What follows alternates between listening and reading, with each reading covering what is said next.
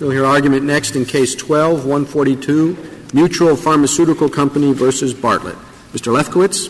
Mr. Chief Justice, and may it please the Court, this is a classic case of impossibility preemption. Federal law required generic Solindac to have the same ingredient, the same warning, and the same safety profile as the branded version. But a New Hampshire jury imposed liability because Solindac didn't have a different safety profile, meaning a different ingredient or different warnings. And as Mensing recognized, that's an impossibility conflict. And there's no principled basis for treating design defect claims any differently from failure to warn claims. Mr. Lefkowitz, could I understand something just about the scope of your argument? It seems to me that in this case we're not really dealing only with generics. We're also dealing with brand-name drugs. And I guess the thought there would be, in this respect, as to design, as compared to warnings, but as to design, they're really all in the same boat. In other words, they have a design. That it's only that design that's approved. If they change their design, there's no authority to continue marketing it. They have to go back to square one. And that's just as true of brand names as it is of generics.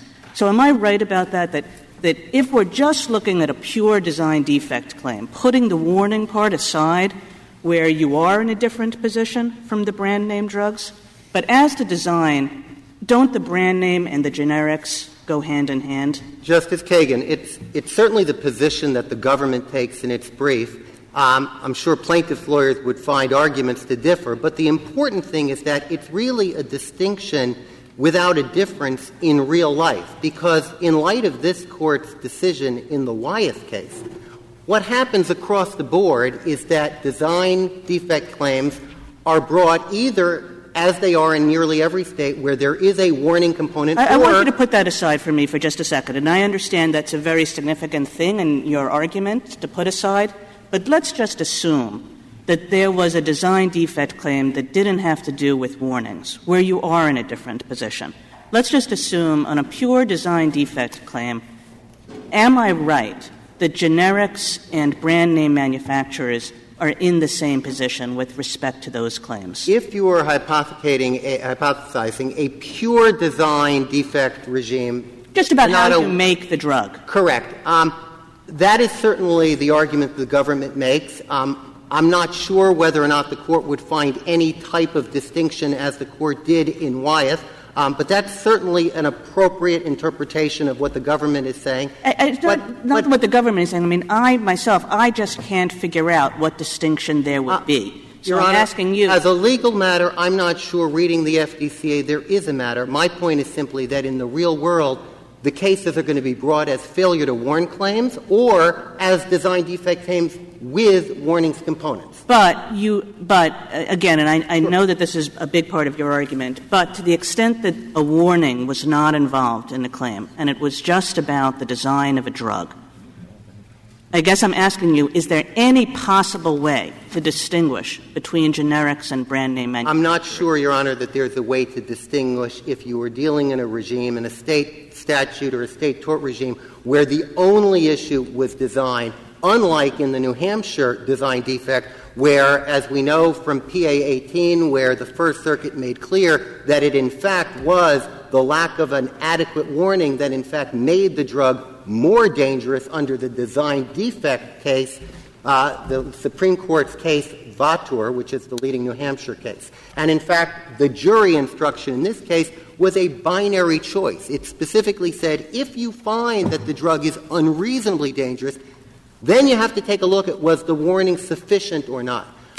We have a case here that is directly controlled by Mensing because the warning was critical to the design defect case. We also have a case here that even if it were just purely a design defect case, at least with respect to a generic drug company, the federal sameness mandate, the same federal sameness mandate that applied in Mensing to warnings, applies in design defect cases. And therefore, it is a classic impossibility case. Just so as the tell Court me, found is it now your position, and it seems to be, that any time the FDA approves a product, that there can never be a tort liability claim because the FDA's approval is now the ceiling of what you can do? Absolutely not, Justice Sotomayor.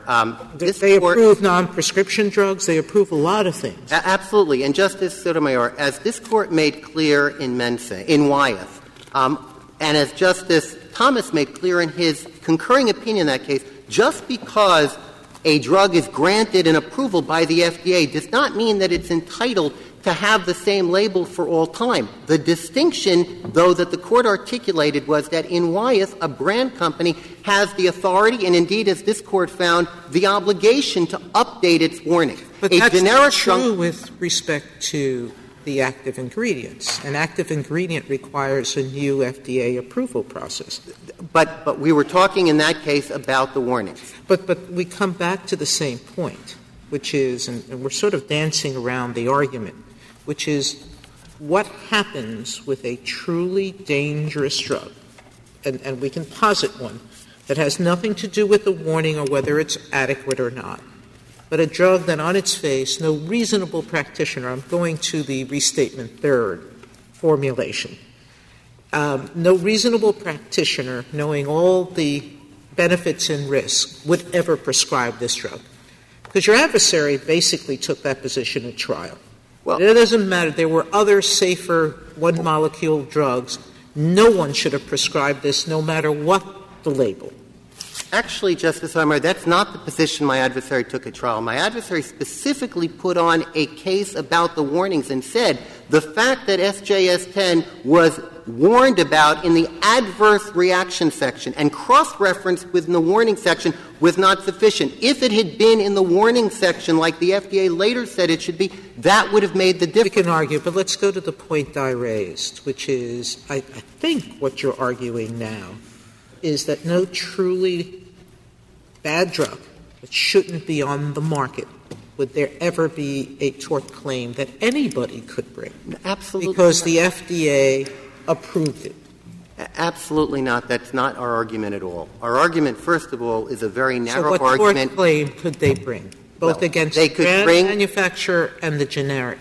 Right now, if the plaintiff, the respondent here, had taken the brand-name drug Clinarol instead of the generic Solindac, under New Hampshire law, as it exists and as it existed at the time of the lawsuit, she would have had both a design defect claim and a failure to warn. How the FDA approved the design? Because the design defect claim — And they couldn't change it without FDA approval. But they could change the warning. And that's the essential component, as the First Circuit made clear. At PA 18, what the First Circuit said was the label was relevant to the design defect claim. The lack of a clearer warning made the product itself more dangerous under the risk-benefit test prescribed by VATRA. That's the design defect standard. So had the respondent taken the brand-name drug, she would have had a cause of action even under the articulation of the sameness standard under Hatch-Waxman that we're articulating here. And she didn't take the brand name drug because the pharmacist gave her the generic. But she didn't know brand generic. Isn't that so? That's correct, Justice Ginsburg, and that's exactly the same issue that we had in the Mensing case a couple of years ago. Obviously, we understand that not all consumers get to select on their own. Their doctors select, or maybe their state Medicaid laws make this choice, or the pharmacies. But the standards, again, conflict preemption comes when the state is imposing a requirement or an obligation or enforcing a standard that you simply can't comply with under federal law without violating federal law. Suppose that New Hampshire had a real strict liability regime so that you sell a drug and whether it's unreasonably dangerous or not, it causes an injury, you pay to spread the costs. Would there be a problem with that?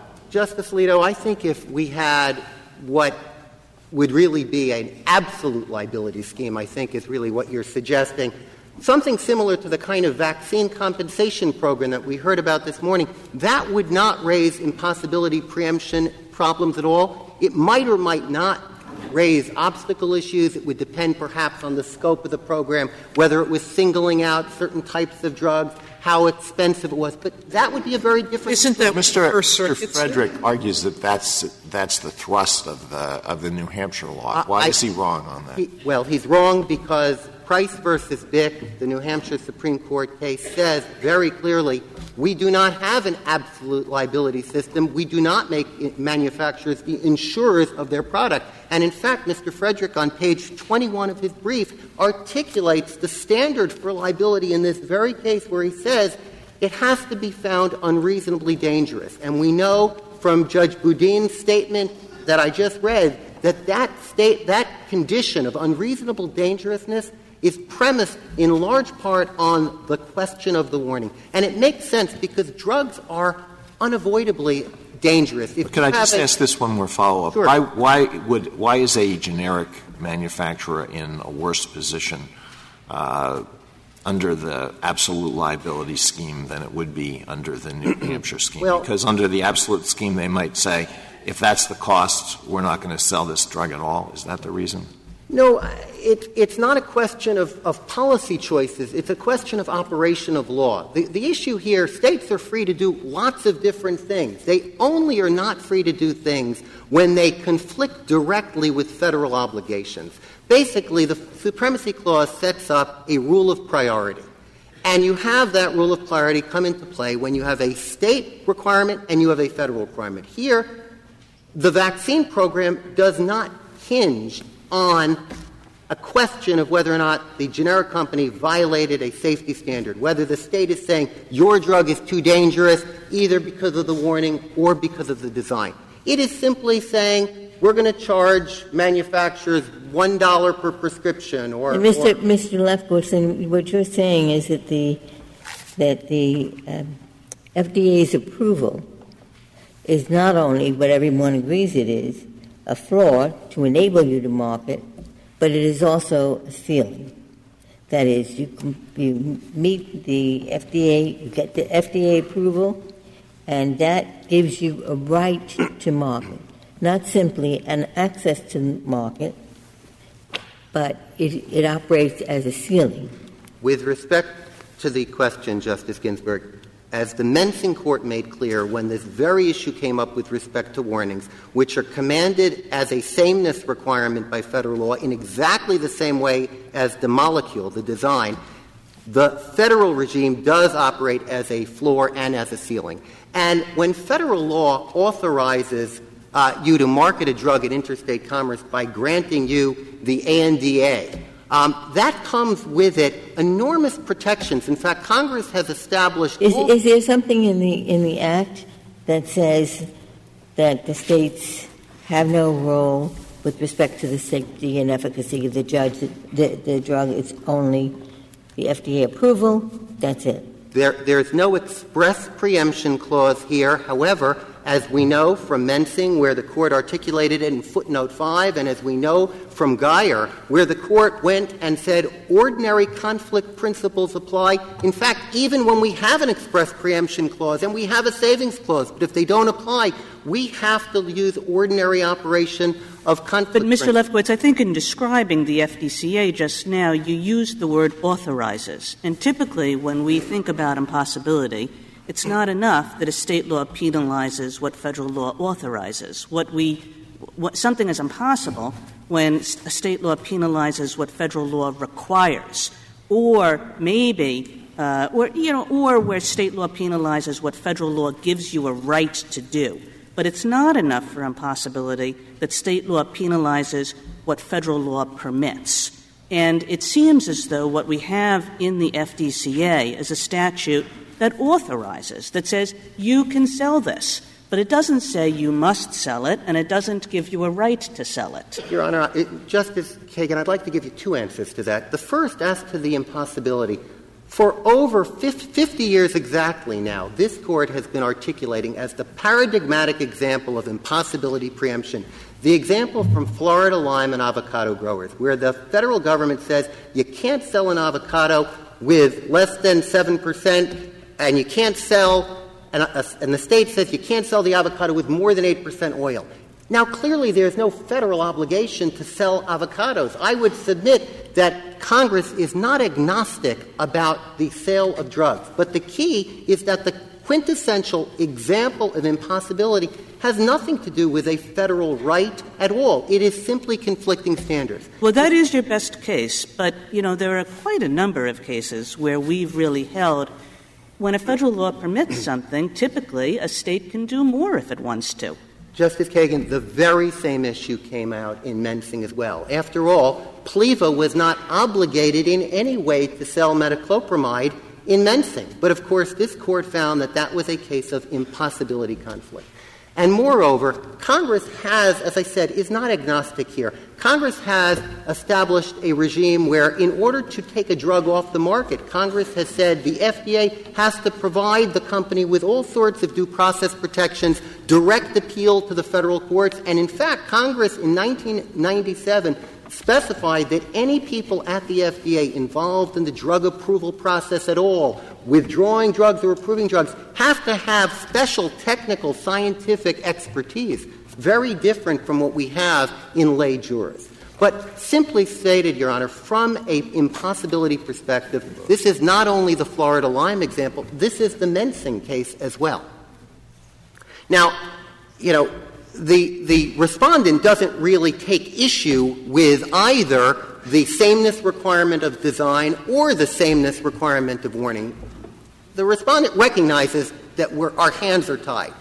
The respondent also doesn't really try to do much with salvaging the First Circuit's dodge on supremacy by saying we could stay out of the market. Instead, what the respondent does is he tries to carve out a distinction between strict liability and negligence claims. And all I will say before reserving my time is there's simply no basis in the law. This Court made clear in Regal and in Cipollone and in several other cases that with respect to preemption, the same rules apply. Strict liability or negligence impose requirements by the state. Thank you, counsel.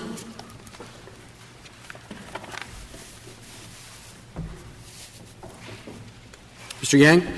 Mr. Chief Justice, and may it please the Court. New Hampshire law applies a hybrid design defect standard that imposes liability for harm caused by a product if the product, in light of the manufacturer's warnings, is unreasonably dangerous. Now, that standard falls within the traditional way that this Court has looked at impossibility preemption in Mensing. It's also implicit in Levine, because the analysis of the Court's the analysis in Levine reflects an implicit judgment that if the manufacturer simply stopped selling the product, if that were enough to avoid a federal impossibility preemption, there'd be no reason to do Well, but it's a little different. Our cases have focused on the concern that the state is going to impose on the manufacturer a different duty than the federal government. That's not what's going on in the strict liability regime. They're saying, we're not saying you should have a different structure. We're not saying anything about warning. We're saying if you do this, you're going to have to pay for the damage. It's not a different duty. And I think that's what's underlying the argument that, well, you can just stop selling, because you don't have to adjust how you're going to make the drug. We understand that it's going to be the same as the federal drug, but our system is you pay for the damage. There are two, I think, arguments embedded within that. There is a question of whether state tort law, whether by negligence or strict liability, imposes a duty that might conflict with a federal obligation. And the second argument, I think, which is distinct, is that if you could simply stop selling, that would be a way of canceling impossibility preemption if there were, in fact, a conflict between the two standards. How would you define the duty that New Hampshire imposed here according to the First Circuit and according to the respondent? The duty is that one cannot market a unreasonably dangerous drug in light of the warnings. That's unreasonably dangerous in light of the warnings. And what that means is that a manufacturer will have to pay money in a liability suit if it doesn't meet that standard. And as this Court recognized in Regal and earlier in Cipollone, that this type of tort obligation, when you make obligation to pay tort liability based on meeting a standard under state law. That is a duty that can conflict with a federal duty. And the federal duty here but it's that meeting a standard under state law that your friend's argument says that's not what we're talking about here. The standard is the same.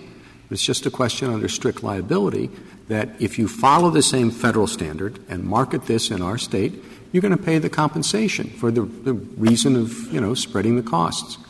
We don't want you to do something different. We just want to say that you want to do the same thing as the federal government, and then you're going to have to pay.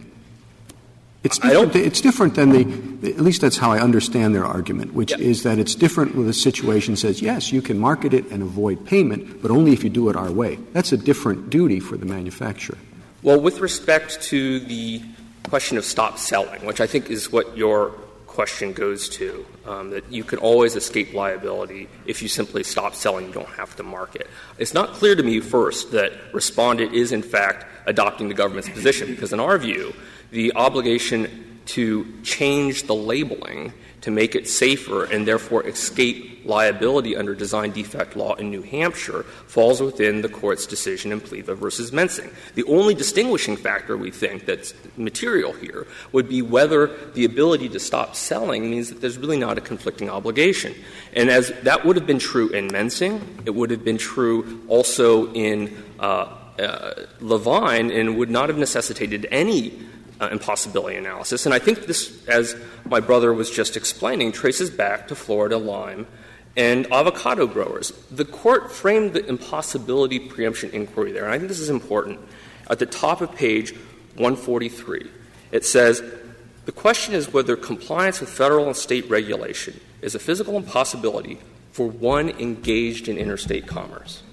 That was the formulation. So the idea is, if you are an avocado grower in Florida and the federal government says you have to pick your avocados before they're at 7% oil, and then California says you can't sell in our state unless it's 8% oil, it's impossible to be a person engaged in interstate commerce there unless you violate one of those obligations. And when you have to violate one of those obligations, it's the state law that falls. And I think, Justice Kagan, you were explaining. I mean, that suggests that there is an obligation of the federal government. If there is one, yes, there's a conflict, and yes, there's an impossibility defense.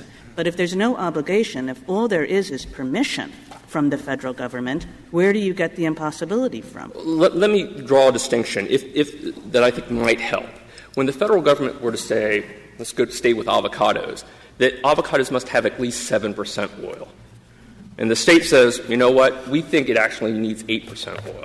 It's not impossible to comply there. But what we have here is a comprehensive regulatory scheme where an expert agency with the relevant information makes an expert judgment based on sound scientific evidence that this drug is, in fact, safe and effective. And I take that point, Mr. Yang. I take that point, Mr. Yang. But I think then you're saying something quite deep about the FDCA, which is that the FDCA should not be thought of as merely authorizing drug sales.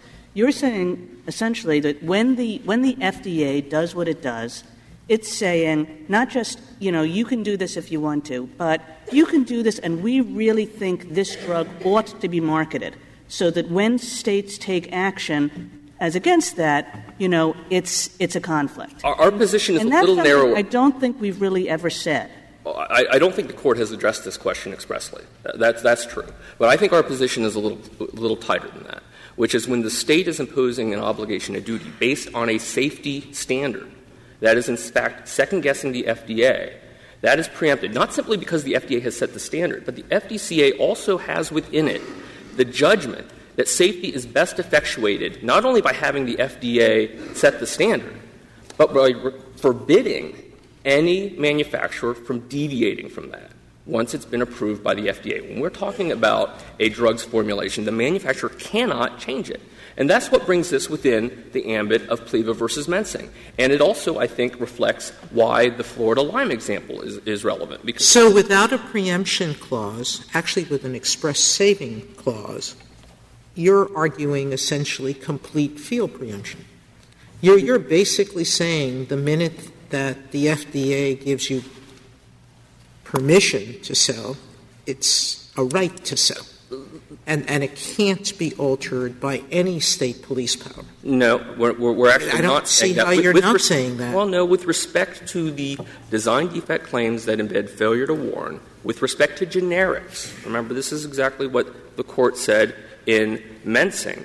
We're saying that the result in Mensing controls here. Now, if we go to the pure design defect claim, and a pure claim, in our view, is one in which carves out the failure to warn issue, and it hypothesizes a reasonable physician that knows all the health benefits and but you're telling me that's exactly what the FDA is saying. You're saying there is no such thing. No, but when there's no strict liability that a state could impose. Well, if I might just finish, when that I'd like to hear your answer. When that pure design defect standard has been satisfied, it means that no physician would prescribe the drug for any person, which means that drug, regardless of how you might improve the warnings, it just doesn't matter because they know all the adverse and positive benefits of the drug. It should not be marketed because it should never be prescribed. And when it should not be marketed and it complies with the federal government's misbranding standard about dangerous to health when used as instructed, and it honors the FDA's role by requiring new and scientifically significant information that was not previously before the FDA, that would not be preempted. But that's not this case. And so what we're trying to do is preserve the FDA's role here, not have juries second-guess on a case-by-case and state-by-state basis imposing different safety obligations on manufacturers when the Congress has established a regime for FDA to control this. Now, we're not saying the FDA's decision is forever binding. If there is new and scientifically significant evidence that hasn't been considered by the FDA, and this is analogous to what the Court already did in Wyeth versus Levine, because there in the impossibility preemption, the Court looked to whether or not there would be newly acquired information that would allow a manufacturer to go within the changes being affected regulation in order to change the labeling. So what we're doing is just like what was the Court required to be done in Wyeth, that in that context, if you meet the federal misbranding standard and you avoid the problem of PLEVA because you don't — This applies to everything that requires FDA approval, or is this a prescription drug-only rule? May I answer? Briefly. With respect to failure to warn, prescription drugs can be sued. Generics cannot. With respect to pure design defect claims, our view applies to both. Thank you, counsel.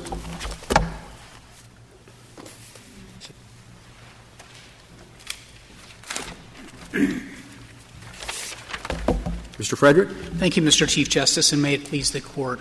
I'd like to start with the questions that you and Justice Alito posed about state law, because it's important to understand before you have impossibility conflict preemption to understand what the state duty is here. I think it was conceded that it would not be impossible to have an absolute liability regime. So the question here is, because New Hampshire actually makes it somewhat easier for manufacturers to evade liability, that somehow creates a different kind of preemption problem. We would submit that it doesn't. What the state law is seeking to do here, Mr. Chief Justice, is to impose liability where there is proof of an unreasonably dangerous product. That unreasonable danger entails evidence of a risk-benefit analysis that looks at the overall risks to the population against the overall benefits that are provided to the drug. And the jury decides all of this, huh? That's correct, Justice. That's wonderful. Well, the FTC 12 tried men and few and true decide for the whole state what the cost-benefit analysis is for a very novel drug that unquestionably has some deleterious effects, but also can save some lives. Notably, and the jury's going to decide that. Yes, it is. And notably, the FDCA doesn't preclude that. Wyeth versus Levine affirms that principle.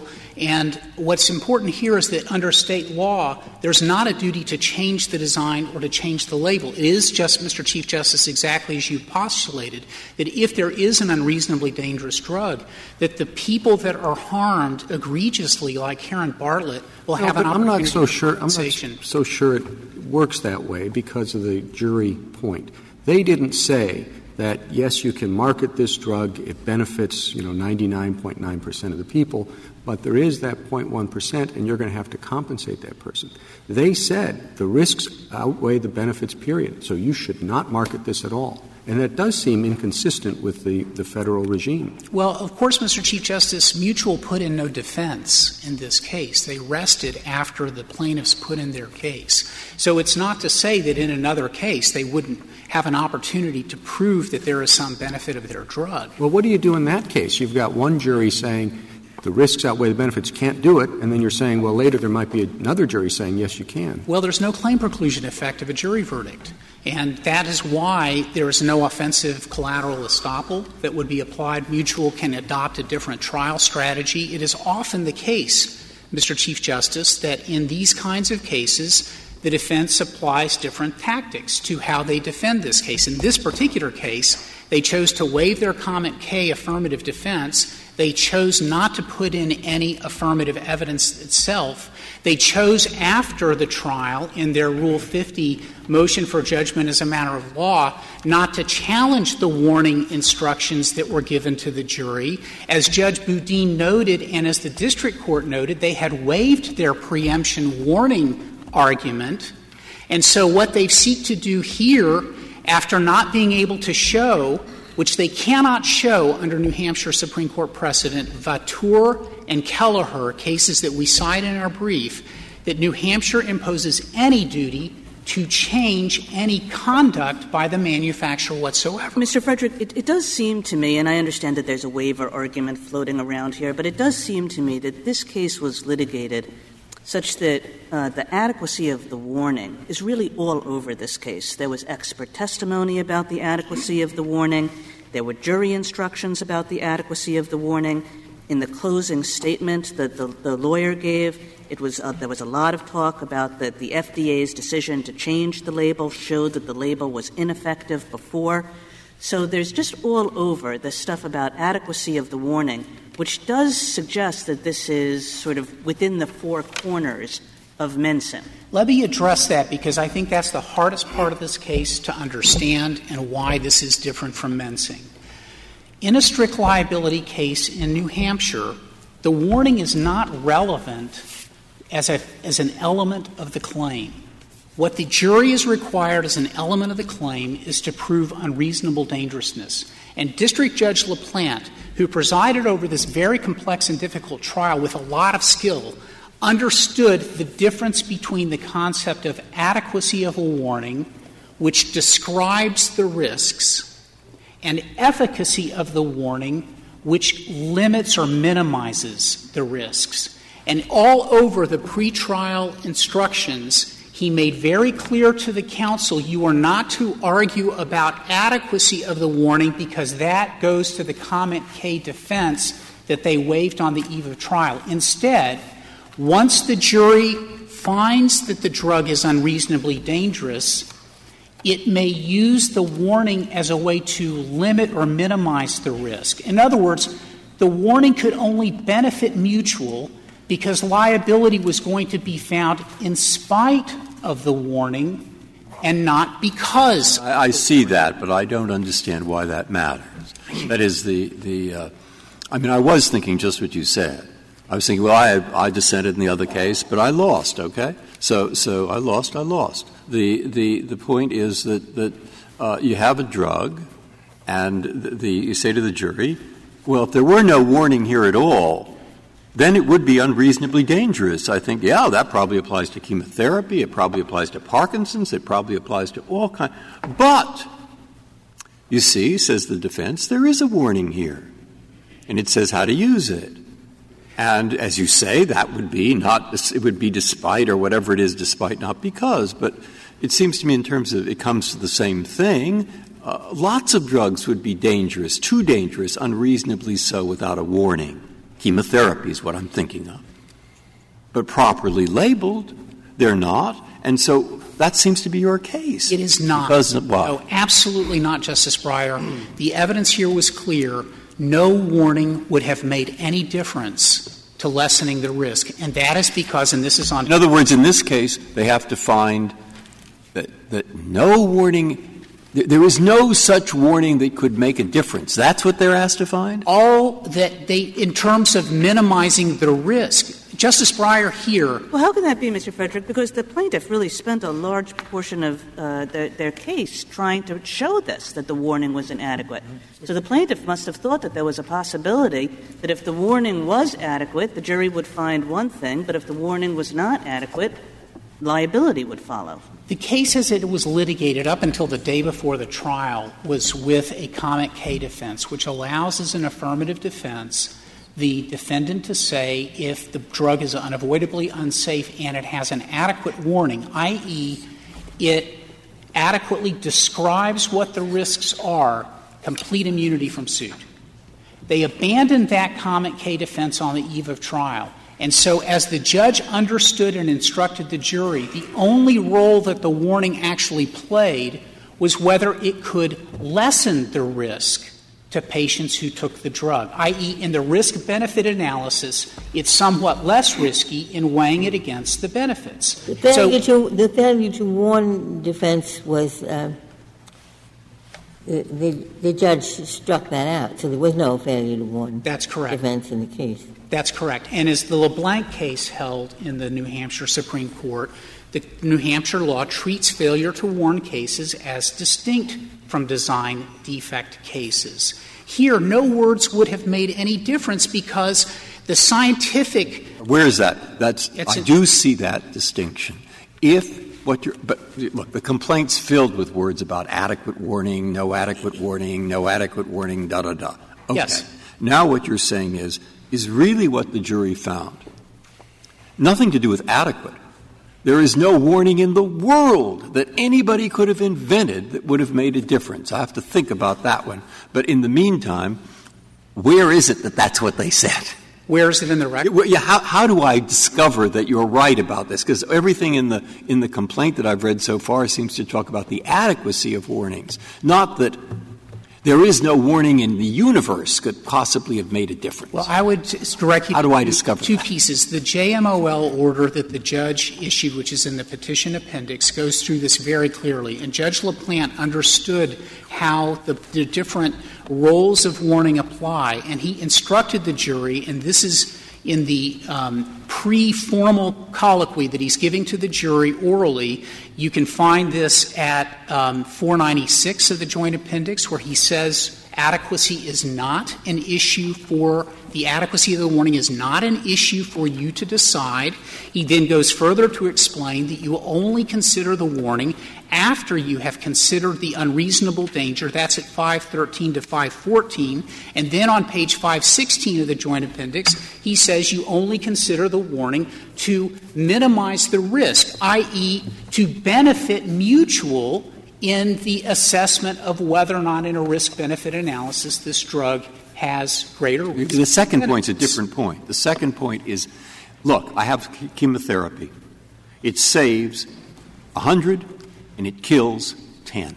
All right. If you have no label at all, a jury might find it was unreasonably dangerous.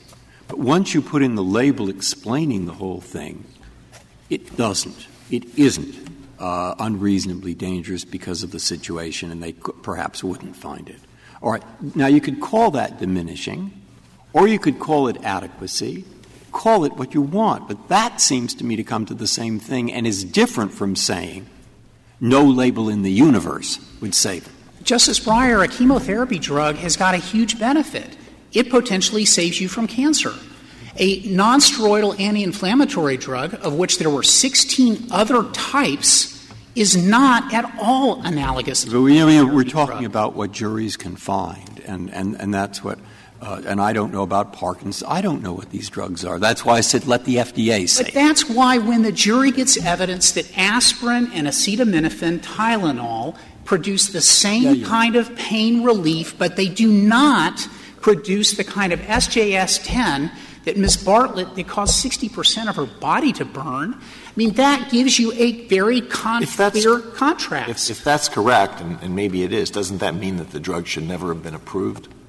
No, because the evidence at the time of approval had not yet been ascertained. What was clear from the unpublished pharmacia report that went into evidence in this case was that between the time of 1980 and 1997, the adjusted reporting rate of these adverse incidents went very high, and it was of a rate that was comparable to Bextra, which went on the market several years after that study ended, and which the FDA, in looking at a comparable adjusted adverse reporting rate, concluded should be taken off. But isn't it true that when the FDA reviewed this whole class of drugs, they decided to pull Bextra but not this drug? That is true, but what the FDA did not take into account, and this is what the district judge instructed the jury on September 2nd, 2010, I think it's page 108 in the charging colloquy, is the evidence in this case was that the FDA did not have that evidence. So what the Solicitor General seeks to argue here is evidence that was not in the record and in which Mutual's own expert who created this evidence testified in deposition he didn't give it to the FDA, and then Mutual never put him on the stand to be cross-examined. And so now what we have is a trial record that shows this evidence was not given to the FDA the SG says that the FDA did have this record, did have it, and did consider it. That's incorrect? That is incorrect, that the FDA, if it considered it, there is no record of it doing so, because in the response to the 2005 citizen petition and in a later memorandum, it never mentions Solendak. So if you were to take any kind of regulatory preemption here, it surely has to be on the basis of a considered action that the FDA takes after notice and comment rulemaking. That was the kind of standard that was advocated in the concurring opinion of Wyeth versus Levine. That is absent here, and in fact, this case has even a weaker case for that kind of considered and rejected than in Levine itself, where there was evidence that Finnegan had caused some arterial exposure. Did you want me to write down in this case, for my understanding, that under New Hampshire law, the strict liability is determined quite without reference to the adequacy of warning? You can do that. Yes, Justice Kennedy, you can do that. It is a factor for the jury to consider. It is not an element of the claim. And what Pleva makes clear — what's a factor? The warning is or is not a factor? The warning can be a factor. What Vactor — well, but that's not the thrust of your argument, and I think it was a factor here for some of the reasons Justice Kagan has suggested. And Justice Kennedy — I mean, was the warning relevant or not relevant to the determination of strict liability? Yes, it was relevant as in this case. But, Justice Kennedy, if you were to take the position that mere evidence that is a factor for the jury to consider, even though there's no need to change any legal duty, you would be adopting field preemption under this statute, because the whole thrust of Pleva — I'm talking about the definition of the duty.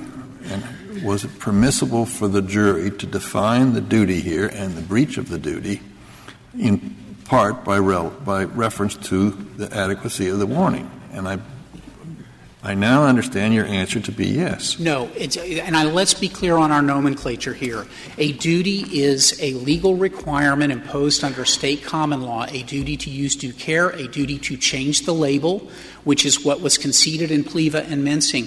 Here, New Hampshire law does not require a duty to change the label or to change the design. All it does, Justice Kennedy, is to say, if the jury finds that the risks outweigh the benefits, it may consider whether the warning would have lessened the risk. So you're saying there's a huge difference between saying you didn't put the warning in, so you're liable for $9 million, and saying you're liable for $15 million, but if you put the warning in, you're only liable for $9 million. Well, when there's a Comment K defense, Mr. Chief Justice, you may be off completely. And that's why the role of Comment K is so critical in these strict liability claims. But just to get back to my question, you say there's a difference between saying you have to put on warning and you're going to be liable if you don't, and saying you're liable no matter what because it's strict liability, but if you put on a warning, it's reduced. If you're a drug manufacturer, you're supposed to see a difference in those two situations? There is a difference, and the difference is this. Assume in the Diana Levine case there had been a strict liability claim that went all the way through. The question under strict liability law would be, did the warning lessen the risk that she would have had gangrene and amputation of her arm? The adequacy of the warning under strict liability law simply goes to, did the manufacturer adequately describe the risks that the patient might incur? In the Levine case, it very well might have been that the warning adequately described that there's a possibility of gangrene, but it didn't do enough to lessen the risk that she would sustain. And because there was a way to change the label to lessen that risk, she got a judgment for a failure to warn, because the manufacturer's conduct was such that it could have improved the label. Here, we acknowledge, and the evidence showed, there's no way to change the label here. Some number of people, maybe some in this room, might take Sulindac and get SJS-10. We don't know who they are, and we can't write words that would tell anyone in this room you have a lesser chance of getting that. But then if you apply this, so it's deeply bothering me in all these cases, and it's why I came up and said the FDA has to tell us, because just what you said before, what you say applies to Sulindac also applies to 12 people who will tell the Mary Hitchcock Hospital up in Dartmouth that they can't use a certain kind of chemotherapy. You see, you could, in certain horrible cases, find a very sympathetic plaintiff who really did suffer terribly.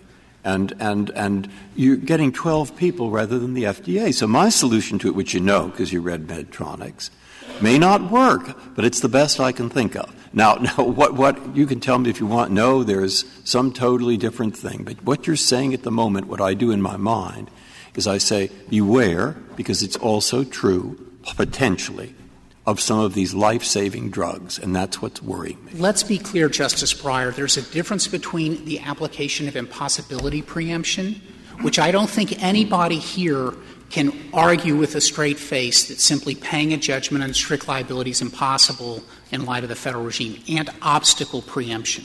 Now, it may well be that there could be cases out there, like your life-saving type drug, which, by the way, has a special regulation under a special statute to ensure that that is on the market, and some other drug where the risk-benefit equation is such.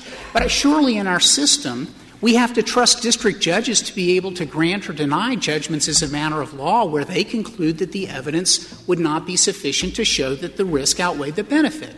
And here, the judge made very clear that because Mutual had not put in any evidence of the benefit of its drug at all, and arguably couldn't have done so because this drug is like aspirin, except that it causes these horrific injuries, it's reasonable to suppose that a jury which can decide misbranding actions under the FDCA, and that has been acknowledged by the majority in Wyeth versus Levine, can make the very same risk-benefit safety determination that Justice Thomas in his concurring opinion said also is enabled the states to make. The states are not precluded under the FDCA from making that kind of judgment. So in the hard case, Justice Breyer, there is a mechanism for preemption. The FDA has to act. It has to act pursuant to notice and comment rulemaking. It has to identify which drugs it thinks would not be subject to these kinds of strict liability claims. But it hasn't done that here.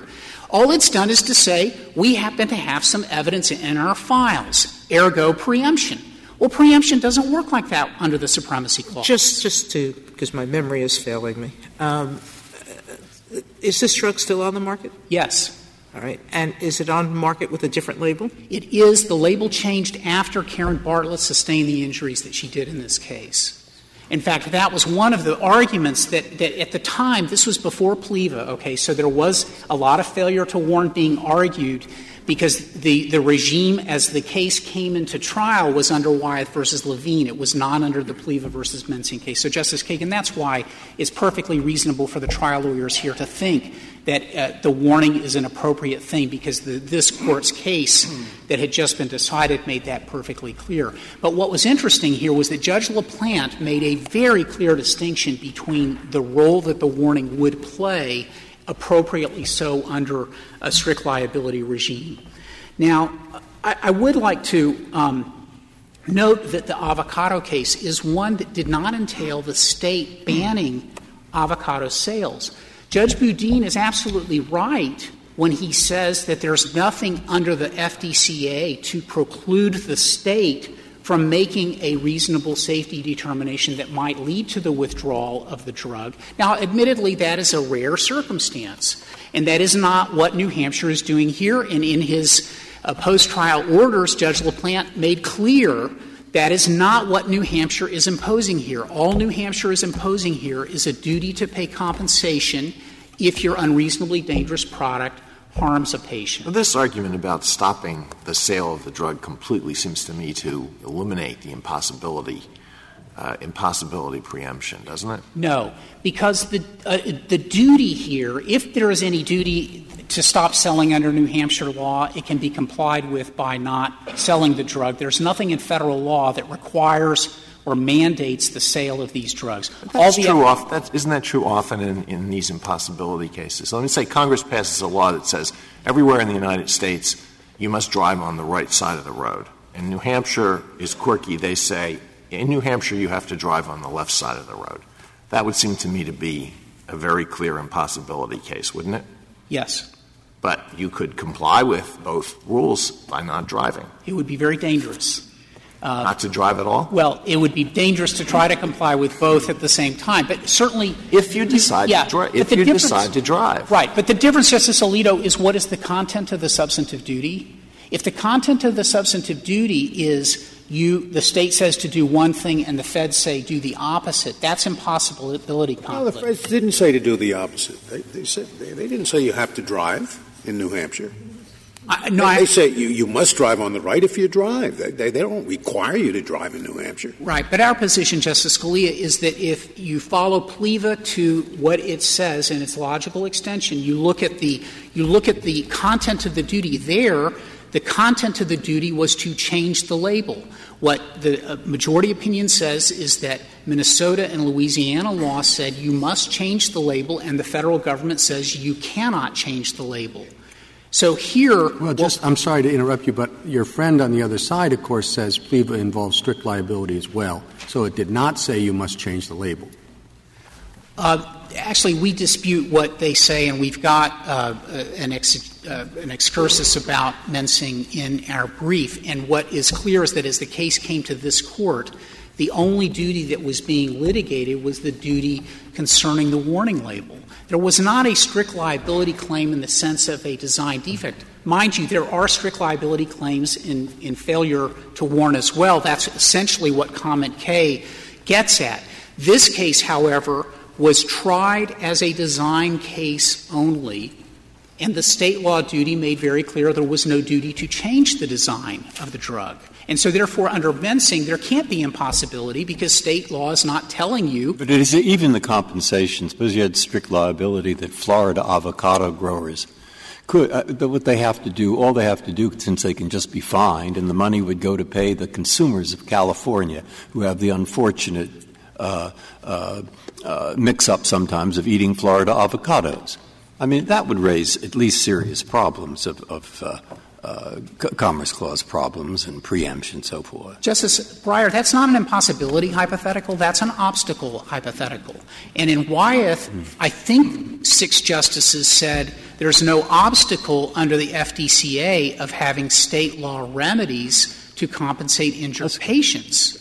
So, the reason why it's important to keep these concepts of preemption distinct is that they asked you to grant cert on whether or not it is impossible to comply in light of PLEVA, which was an impossibility preemption case. That was not an obstacle preemption case. Now, having, I think gotten a deeper view of what state law requires, they're seeking to shift the case into an obstacle case, and virtually all of the federal government's arguments here are obstacle-type arguments. It is because the FDA is so expert that it has this information in its files and that should therefore negate and displace and nullify state law, which is a rather sweeping proposition. Is your point in this case that obstacle preemption has been waived?